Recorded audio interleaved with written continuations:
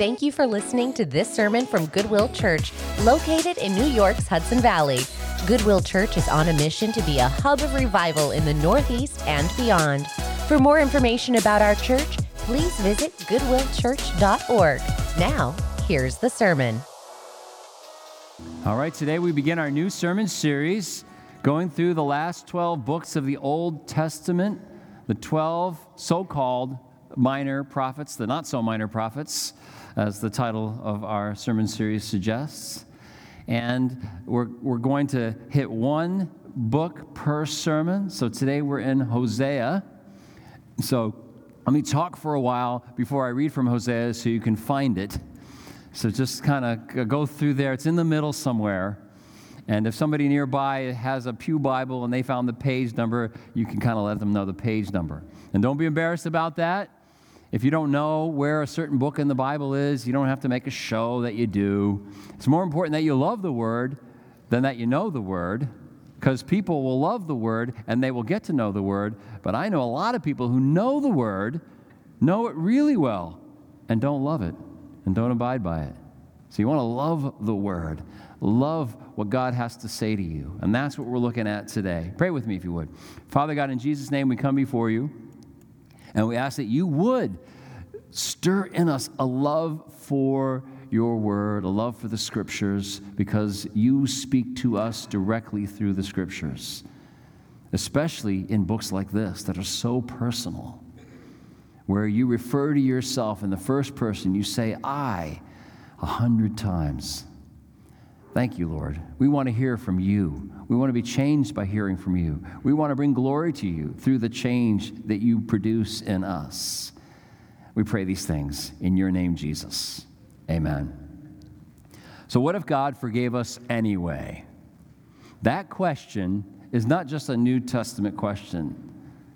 In fact, you'll find as we look at this book and the other 11 books that are part of the minor prophets, you'll find that the division that some people make much of between the New Testament and the Old Testament really doesn't exist. And you'll see the mercy of God. That's what we're focusing on today, as well as other attributes of God featured prominently, powerfully in these books. What if God forgave us anyway? What if faith meant counting on God's mercy no matter what? Well, Let's look at what mercy is. Here's a definition of it. You can find online. Mercy is compassion or forgiveness shown towards someone whom it is within one's power to punish or harm. So right now, if you surveyed the world or the nation or your home or that space within you that you call yourself, near the top of the list or at the top of the list of things you need would be mercy. You now, right now, need the mercy of God. You can't get anywhere without it. The mercy of God is what you've been experiencing already today. Here you are, and you're alive, and you're with others, and you're experiencing all kinds of other blessings. That is all the result of the mercy of God. And our lives are the result of the mercy of God. Maybe we get sick and die, but we lived. Maybe we lose a loved one, but we had a loved one. All that is the mercy of God. Mercy is on everyone's list of what makes life livable. It gives humanity hope, and nothing wounds more than a lack of mercy. So our need for mercy reveals our need for forgiveness, and Pastor Tim Keller wrote this. He said, mercy and forgiveness must be free and unmerited to the wrongdoer. If the wrongdoer has to do something to merit it, then it isn't mercy. Amen? Amen, say all the wrongdoers. Amen. That's right. So we're beginning this 12-part series, and these are the books in order: Hosea, Joel, Amos, Obadiah, Jonah, Micah, Nahum, Habakkuk, Zephaniah, Haggai, Zechariah, Malachi. Some of those names might sound strange to you, and certainly some of the contents of these books will appear strange. They're hard to pronounce names. There are strange images. But give yourself a chance to get used to them if you're not used to them. Lots of people are discouraged by strange-sounding names or strange imagery, and they just say, well, this doesn't have anything to do with me, it's not relevant. Let me assure you that nothing can be more relevant in your life than the Word of God, as presented through the minor prophets. Nothing. I mean, think about how the whole nation's going to spend the day today, following the exploits of some misshapen ball, back and forth. And depending on where that ball ends up, one group of people will be very happy, and there'll be just great celebration, and one other group of people will be downcast. Yes, relevance is here. Amen? Okay? This is the important stuff. This is the stuff you need. We need the mercy of God. And so this sermon series will be, one book, one sermon. So each book will have one sermon. And that means we're taking a 10,000 feet up or 30,000 feet up look at the whole thing. When we'll look at what the whole book means. And in some cases, it's not that much of a stretch because the whole book is one chapter. Lots of these books are 2 chapters or 3 chapters. This particular book is 14 chapters. And so we want to take a look at what the whole thing means. It's important to study words in Scripture, right? And phrases. I like preaching sermons on 5 or 10 verses, but also it's good to preach on a whole book. And look at the whole. What is this book for? Why is this here? Why did God include this book in Scripture? Now, this sermon series is going to be interrupted frequently by my traveling to Israel and other places, and by Holy Week.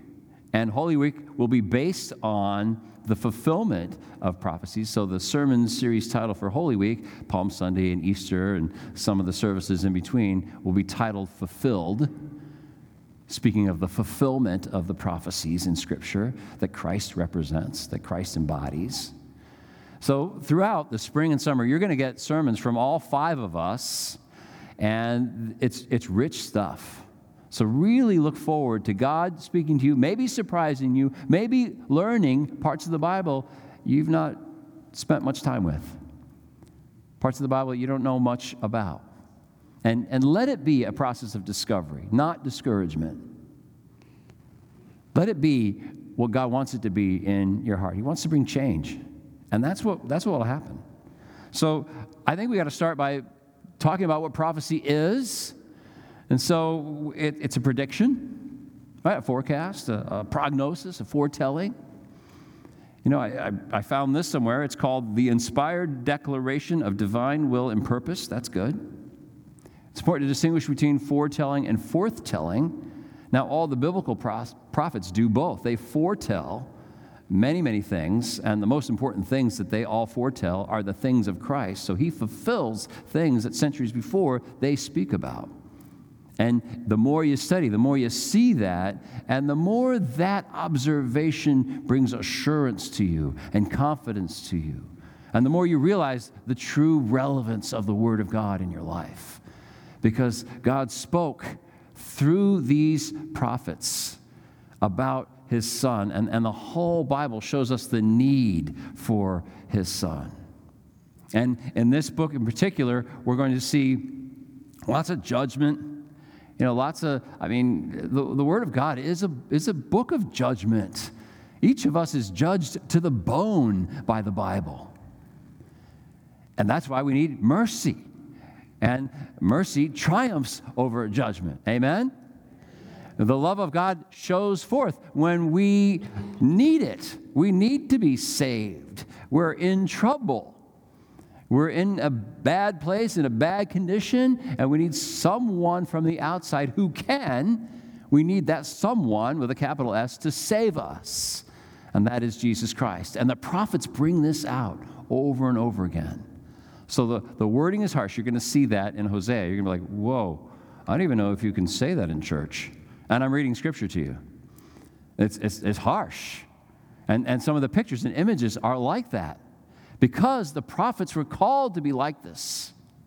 So as we go through our definition of prophets, kind of setting the stage for this study, we want to really be clear about what minor means. It's not like the minor leagues and the major leagues, okay?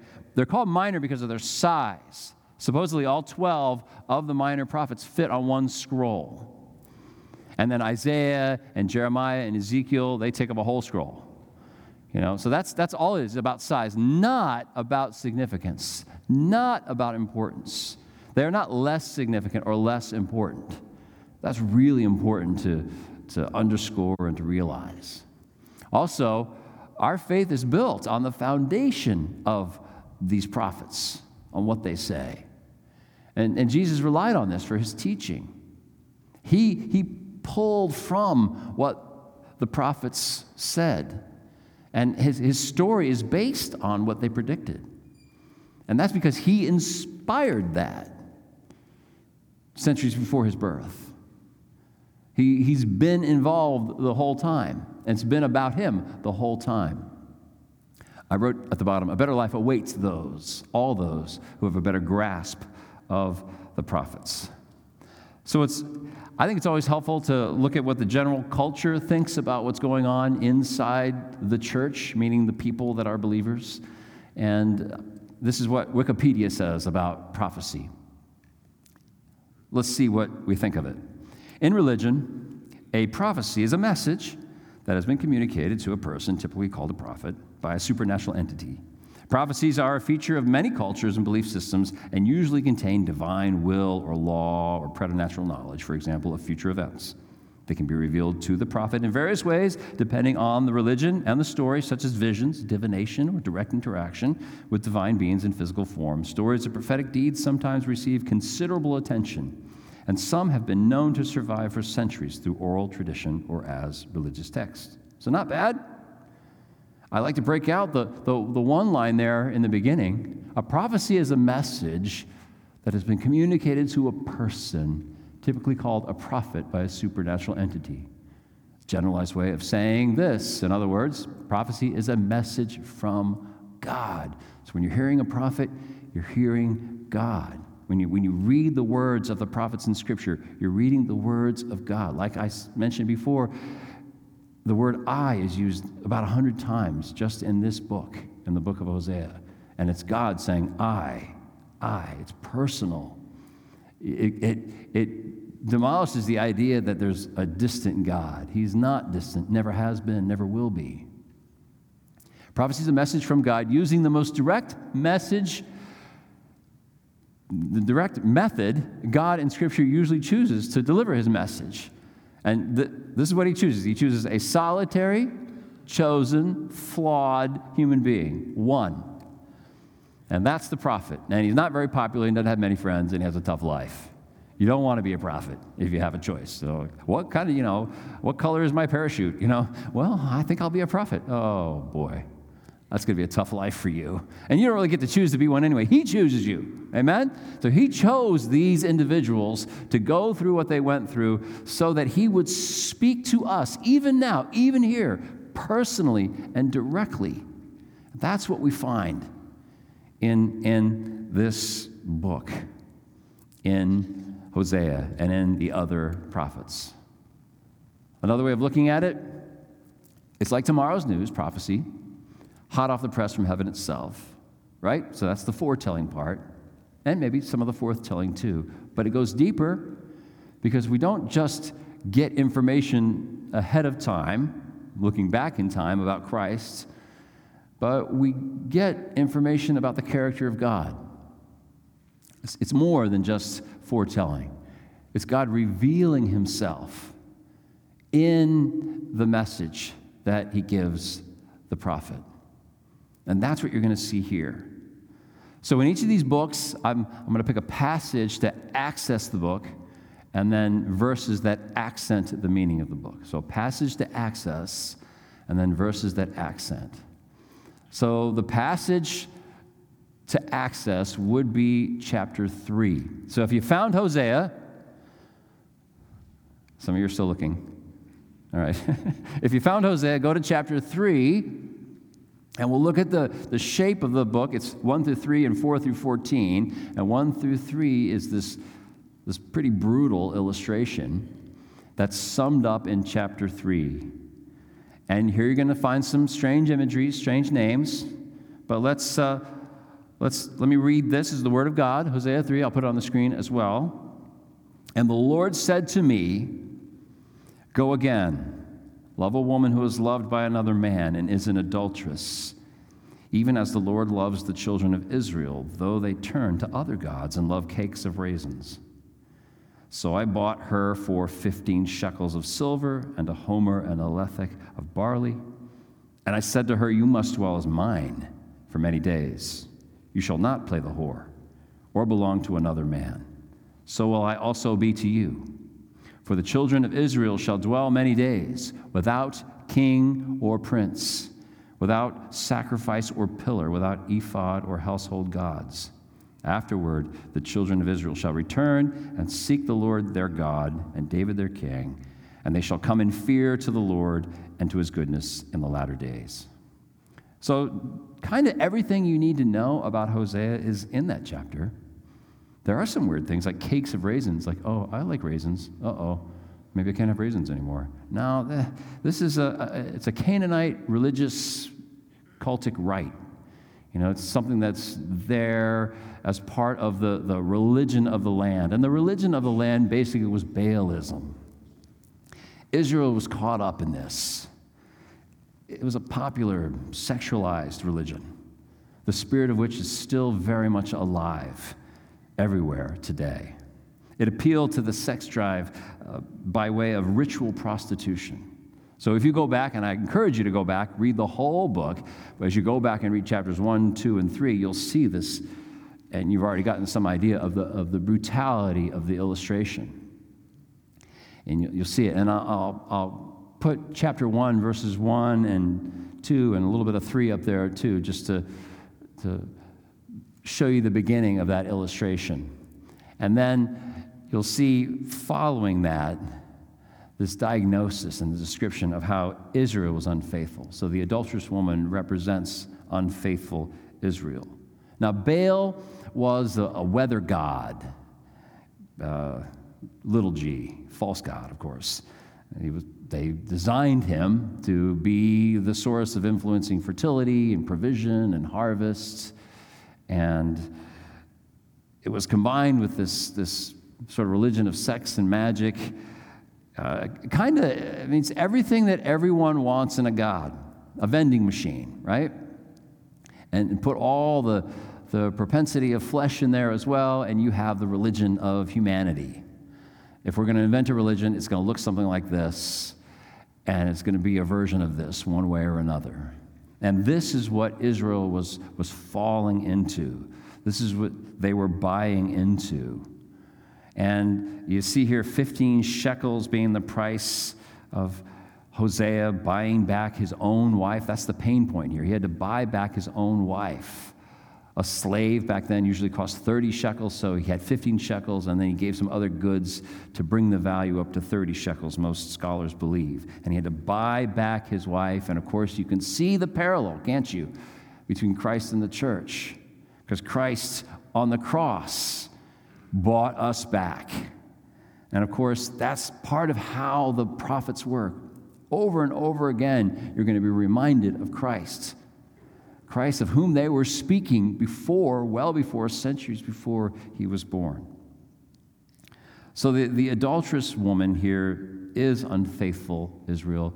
Her name is Gomer. Here's that set of verses from the beginning, just to give you a good framework for looking at the whole book.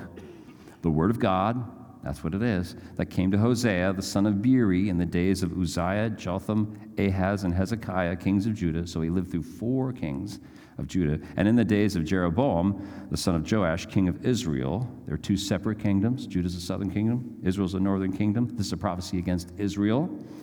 When the Lord first spoke through Hosea, the Lord said to Hosea, "Go, take to yourself a wife of whoredom, and have children of whoredom, for the land commits great whoredom by forsaking the Lord."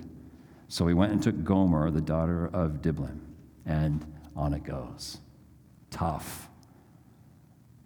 You don't like it now. Nobody liked it then either. Well, maybe they liked this kind of thing back then. No, that's the whole point. It wasn't pleasant to hear, good to hear. It was tough to hear. The bad news precedes the good news, and without the bad news, there is no need for the good news. Without the judgment, there is no need for the mercy. But now we see, as we look at the totality of the book, a display of the mercy of God that really is only rivaled by the cross of Christ itself. So we want, as we look at this, here's the overview, right? You got 1 through 3, Gomer, that's the name of the unfaithful wife, who had 3 children, Jezreel, No Mercy, and Not My People. Those are the names of the children. And at the end of chapter 2, in the middle of this illustration, that's 1 through 3, you see God, you hear God say, I'm going to have mercy on the one called No Mercy. I'm going to call not my people, my people. So you see the mercy, the forgiveness, the love of God shine through, even as the condemnation of God's people is proclaimed in the starkest of terms. 4 through 14 is this description, this diagnosis of the unfaithfulness of Israel, peppered with illustrations of God's mercy despite it all. You have condemnation and redemption, judgment, salvation. Picture of the cross, really. I mean, it really is. The faithfulness of God, really inexplicable. And that's, you're reading it right when the love of God, the mercy of God, his faithfulness makes no sense. You're like, why? Why not just be done with us? I mean, we've done everything we can to mess things up between us and you, God.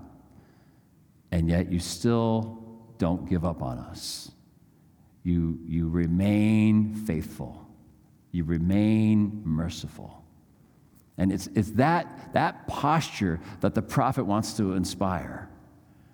Whatever hubris, whatever pride you might feel, whatever religious attainment or success you might credit yourself with, the prophet wants to strip you of all that, just strip you of all of that, and show you in the ugliest way possible. Sometimes you have a mirror and the lighting is just right, and you look in the mirror and you scare yourself. You're like, oh, and you say, just turn the light off. It'll look better, Well, the prophet's turning all the lights on, to show you every little bit there that would be offensive, that would be ugly in the eyes of God. We want to look at the geographical context too. It's important to remember where we are in time as well as geography. So it's 740 BC, 722 BC. Assyria is going to come and wipe Israel out. Assyria perfected, maybe invented psychological terror in warfare. They would behead their victims and make little pyramids of the heads. They would do things like that. So that's who's coming. According to the prophets, they're coming because of the unfaithfulness of God. So you see that. As you sow, so shall you reap. You've sown unfaithfulness. You've sown sin. And so you're going to reap now the consequence of that sin as a nation. And in the middle of all this, we see that exile, all the prophets present this, exile, defeat militarily, politically. That defeat is really a path to victory. Exile is a path to redemption for Israel. Now, maybe you can't see Israel. It's kind of small there. Here's a blow-up version of it. There's Israel and Judah, northern kingdom, southern kingdom. Jerusalem's in Judah. Israel had all wicked kings. There was a united kingdom at first, right? You had Saul and David and Solomon, 120 years of united kingdom, and then that went away. The kingdom was divided, north and south. Israel's the north. No good kings in Israel from that point on. Maybe one king a little less evil than the other ones, but they're all bad all the time. And then in Judah, you had some good kings and some bad kings, a mix. And of course, Judah is where Christ comes from. The line of Judah goes directly to David, directly to Christ. And so we see everything. I mean, the map is built to show you Christ. And in the midst of this, as you read Hosea, if you spend any time reading it, you get a sense of what fiction writers call the all is lost moment. In order to have fiction of any kind, whether it's literary fiction or fiction you see in the form of a film, you got to have an all is lost moment. In Star Wars, when the rebel planet came within range of the Death Star, the Death Star has cleared the planet. I think that's the exact quote. I got to quote it exactly because some of you are purists. The Death Star has cleared the planet. The Death Star has cleared the planet. Rebel base in range. You may fire when ready. Commence primary ignition. That's the all is lost moment. And that's what the prophets point out over and over again. Hosea is no exception. Here's that all is lost moment, one of them anyway, in Hosea. Notice that it doesn't focus on geopolitical defeat, a visual of that psychological terror I just described. It focuses on the heart, the interior defeat. They shall eat, it says in Hosea 4. 10 through 12. They shall eat, but not be satisfied. They shall play the whore, but not multiply, because they have forsaken the Lord to cherish whoredom, wine, and new wine, which take away the understanding. My people inquire of a piece of wood, and their walking staff gives them oracles. For a spirit of whoredom has led them astray, and they have left their God to play the whore. That's the all is lost moment. One of them anyway. And it reveals to us what the prophet's intent was. So Assyria is the visible threat, and you're going to see this. These prophets are all speaking to Israel at one point or another as Israel, as Judah, as the people of God lose their national possessions. They lose their stuff. They lose themselves. They're forced into exile. And so they speak at different times in this process, these different prophets, all to a nation losing itself, because it already lost itself on the inside. That's how life works. We lose heart, and then we lose the rest. What's in your heart really will determine what's going on in the rest of your life. And sometimes you can learn a great deal about what's in your heart by looking around at how your life is going. How is it going? What is being taught to you by your circumstances? As far as your circumstances may be telling you something about your heart. Sometimes we can learn, not all the time, but sometimes we can learn about our hearts by what's going on around us, because our hearts are creating for us the way we live, the choices we make. So there's that reality of Assyria coming, but Hosea's priority is not that. Hosea's priority, like every prophet, was to see Israel turn back to God. Not that they would succeed as a nation. He's not against that. But, and it's important to understand, no nation succeeds. History is, will reassure you of this. There's no nation that lasts, including Israel and Judah. And the whole point of salvation is that God rescues us out of the failure of all the nations of all the earth and forms for himself a people, a kingdom. That's the good news. That's what it is. So we have this comparison in this book and in the other books. Seduction of sin, love of God. Baalism, that whole religion, no love of God. God's a vending machine. And we're going to do what we want to make that work the way we want it to work and get what we want. Seduction of sin. It seduces us. God loves us. In contrast to sin, in contrast to the way we constantly are setting up our world, God loves us. Now, as we look at all this, we see that Israel's sin, our sin is extensive, but it can't exhaust, it can't bypass or cancel the love of God, the mercy of God. And so you go through the book, and I recommend that you do it. You go through the book, you read 1 through 3, and you're like, just enough. You're responding correctly to a prophet if that's your heart response. Like, make it stop.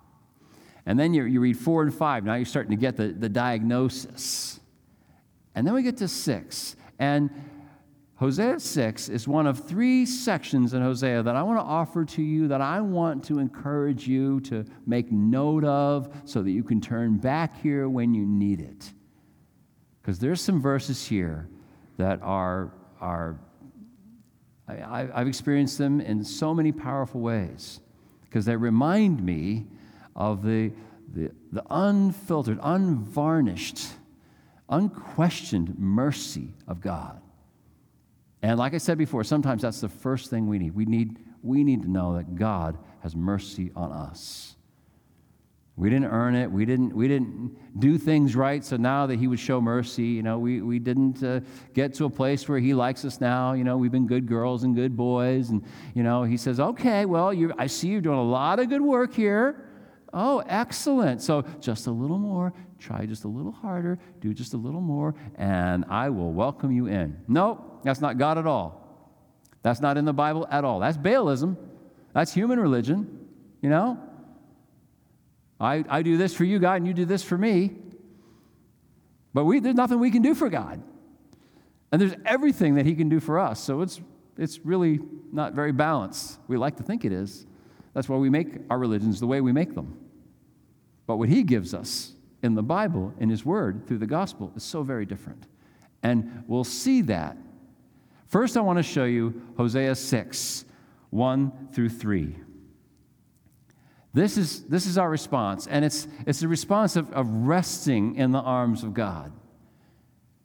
And in every different English translation I've read of this, it's been beautiful. Here it is now. It's really our last chance, our next move, after we take to heart what Hosea says to us, what the prophet says, because we know it's not the prophet speaking, it's God speaking.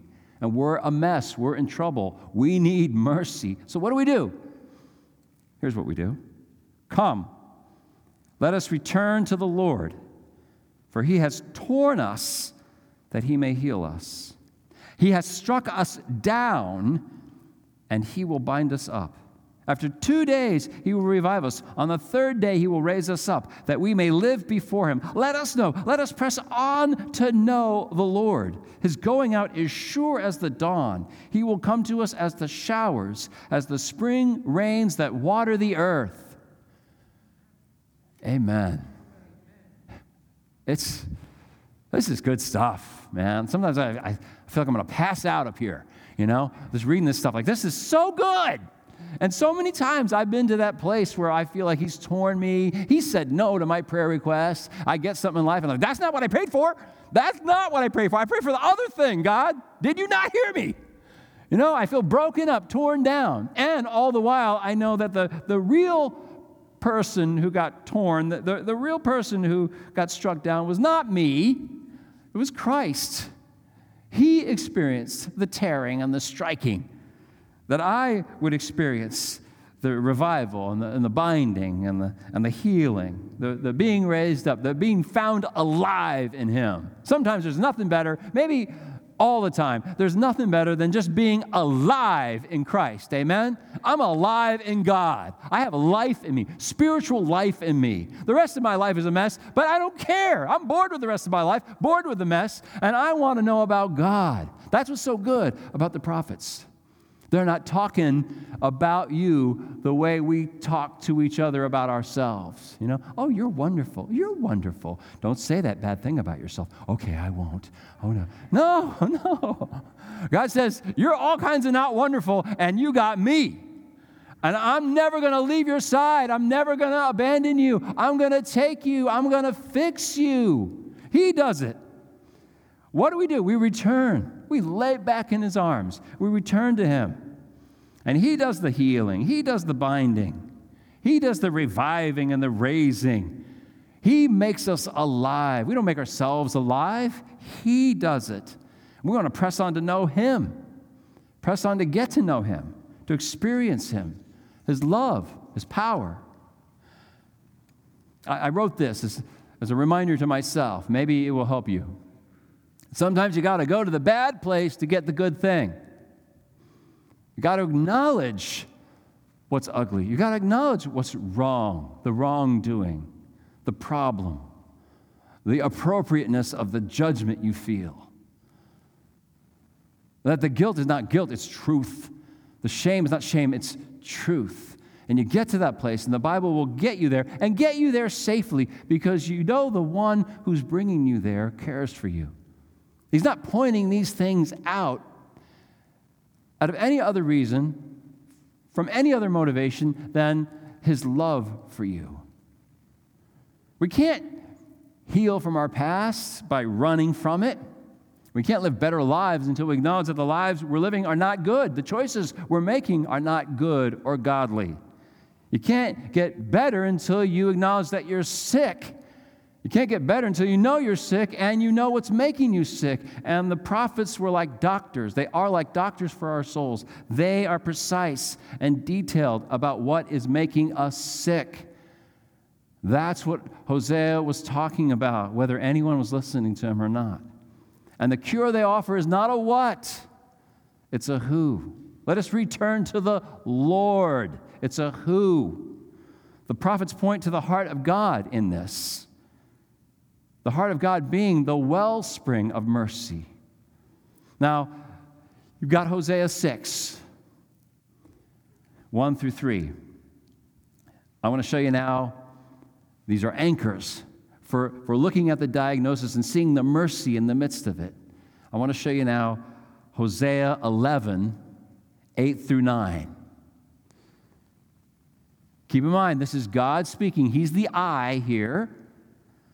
How can I give you up, O Ephraim? That's another name for Israel, the people of God. How can I hand you over, O Israel? How can I make you like Admah? How can I treat you like Zeboim? My heart recoils within me. My compassion grows warm and tender. So these are nations that reject him, Admah, Zeboim. I will not execute my burning anger. I will not again destroy Ephraim. For I am God and not a man, the Holy One in your midst, and I will not come in wrath. It says that in the Old Testament. You know, the Testament where God's mean. We don't like it. We don't like him. What? That's wrong. Look at what it says here. He will not come in wrath. And so the picture of God that we get in the Bible is the same picture of God. If you want to see God, look at Jesus. And you can see him in Genesis all the way through to Revelation, and the prophets are pointing that out. I highlighted some of the verses here. My heart recoils within me. This is God. God's heart for you. There's a tenderness towards you, a passion for your well-being. That's correct. To perceive that is to perceive the truth. Whatever else is rummaging around in your head is not the truth. And do your best to dispose of it, to discard it, and to embrace the truth, and to live accordingly. Live like someone who inspires this from his or her Creator. My heart recoils within me. My passion grows warm and tender at the thought of rejecting you. I won't do it. And this is all on God, not on us. We didn't earn it. We didn't do anything. We didn't earn any points or credit. We didn't find some way to get him to do what we wanted. Now he'll be nice to me because I prayed the right prayer. I read the right book about praying the right prayer. None of that nonsense. Here it is in the Word of God. I am God and not a man. Last night someone shouted out, Amen. Right at that point. Yes, he is not like us, men and women. He is God. He became like us, stayed God as he did. It's a remarkable thing. I am God and not a man, the Holy One in your midst. I will not come in wrath. Don't live, don't think, don't perceive of yourself in a way that contradicts the Word of God. You may not. You are not allowed to do that. You have no permission from him to do that. And after all, you belong to him. And so you must abide with him and his Word. You must say yes. You do not come to me in wrath. And you only feel that when you know he ought to. By all rights. Why not? No reason. We can't find the reason because we can't dig that deeply into the heart of God to know why he would love us in the first place. But he does. And we cannot deny it. So let me show you one more. One of my favorite verses from this part of the Bible. Hosea 14:4. This is God speaking again. I will heal their apostasy. I will love them freely, for my anger has turned from them.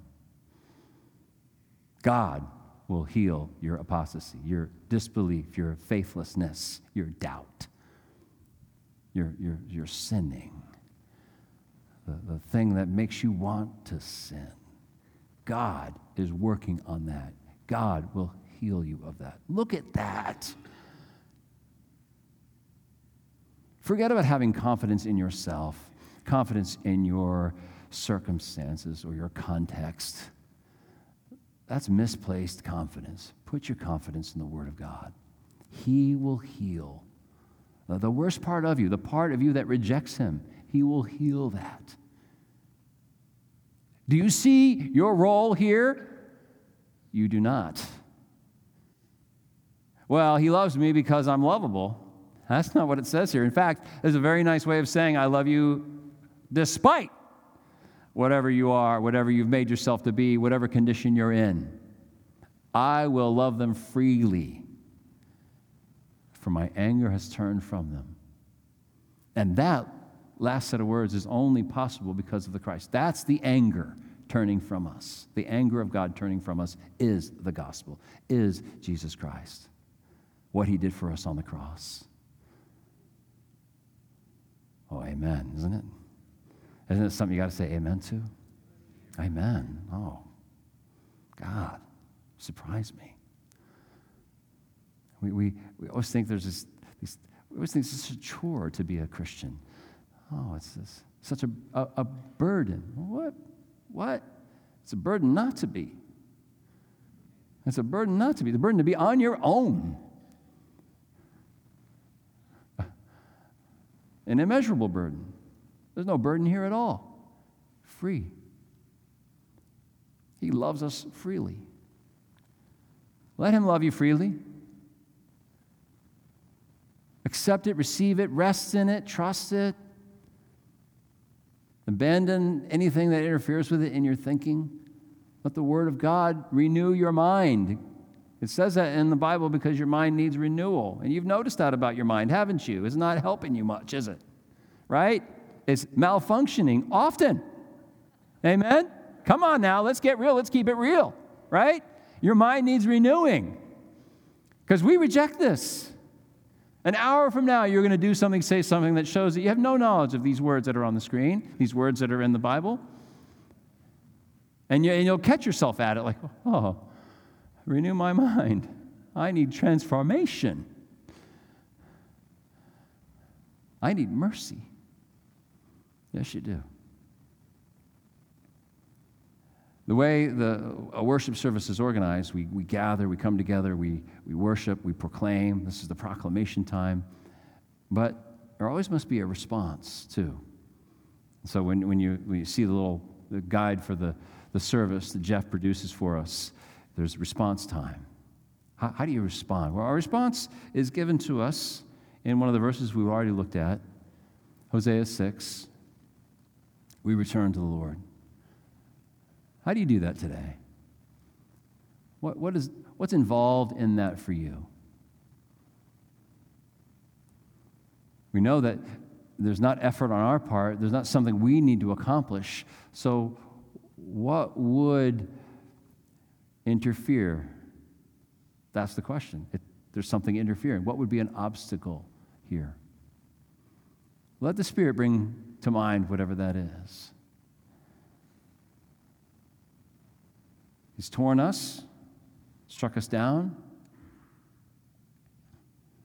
but He's not done with us. It's amazing how the prophet describes the experience of reading his prophecy, because the prophecy seems to tear us down and strike us down, but really it does more. Mercy triumphs over judgment. Let's press on to know Him.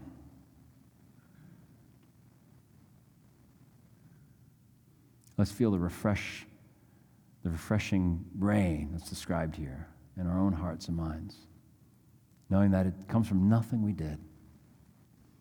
You didn't do anything right to get here. And if you do anything right, it's to His credit. Anyway, isn't it? Yeah. Let's pray. Father, in Jesus' name, we come to You, and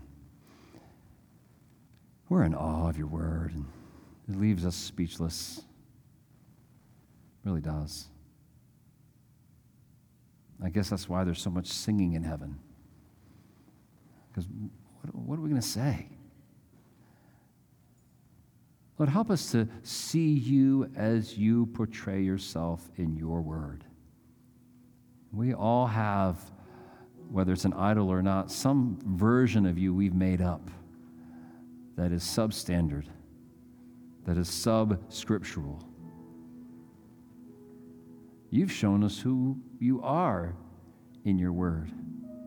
Your mercy for us, that you will not abandon us, that your heart is filled with passion for our salvation, for our well-being, so that you would be with us and we would be with you. You heal our apostasy. You heal our unbelief, our faithlessness. Do that work. Would you do that work, Lord? We say yes to your word. That's what needs healing. That's what I need. I thought I needed all this other stuff, Lord. And now I know, well, that's important too, or maybe it isn't, but this is I need your mercy. I need your mercy. I pray for anyone here who's reaching out for your mercy now. Would you bless them? Some want to cross the line from unbelief to belief. Let them do that now. Let them pray to you now. Let them say, the prophet's right. I'm a wrongdoer. I'm on the wrong side of grace right now, and I want to cross over. Let anyone who is being drawn by your word now feel your power as you draw them to yourself, as they cross over from death to life, as they confess you, Jesus Christ, as Savior and Lord of their lives, as they confess that your death on the cross has paid the price for all their sin and the resulting death and the resulting hell, and set them free. Thank you, Jesus. Thank you, Lord. Continue your work in our midst, Holy Spirit, as we worship, as we sing and proclaim the glories of the mercy of God. In your name, Jesus, we pray, and all of God's people said, amen. Thank you again for listening to today's sermon. For more resources and information about Goodwill Church, visit goodwillchurch.org. God bless.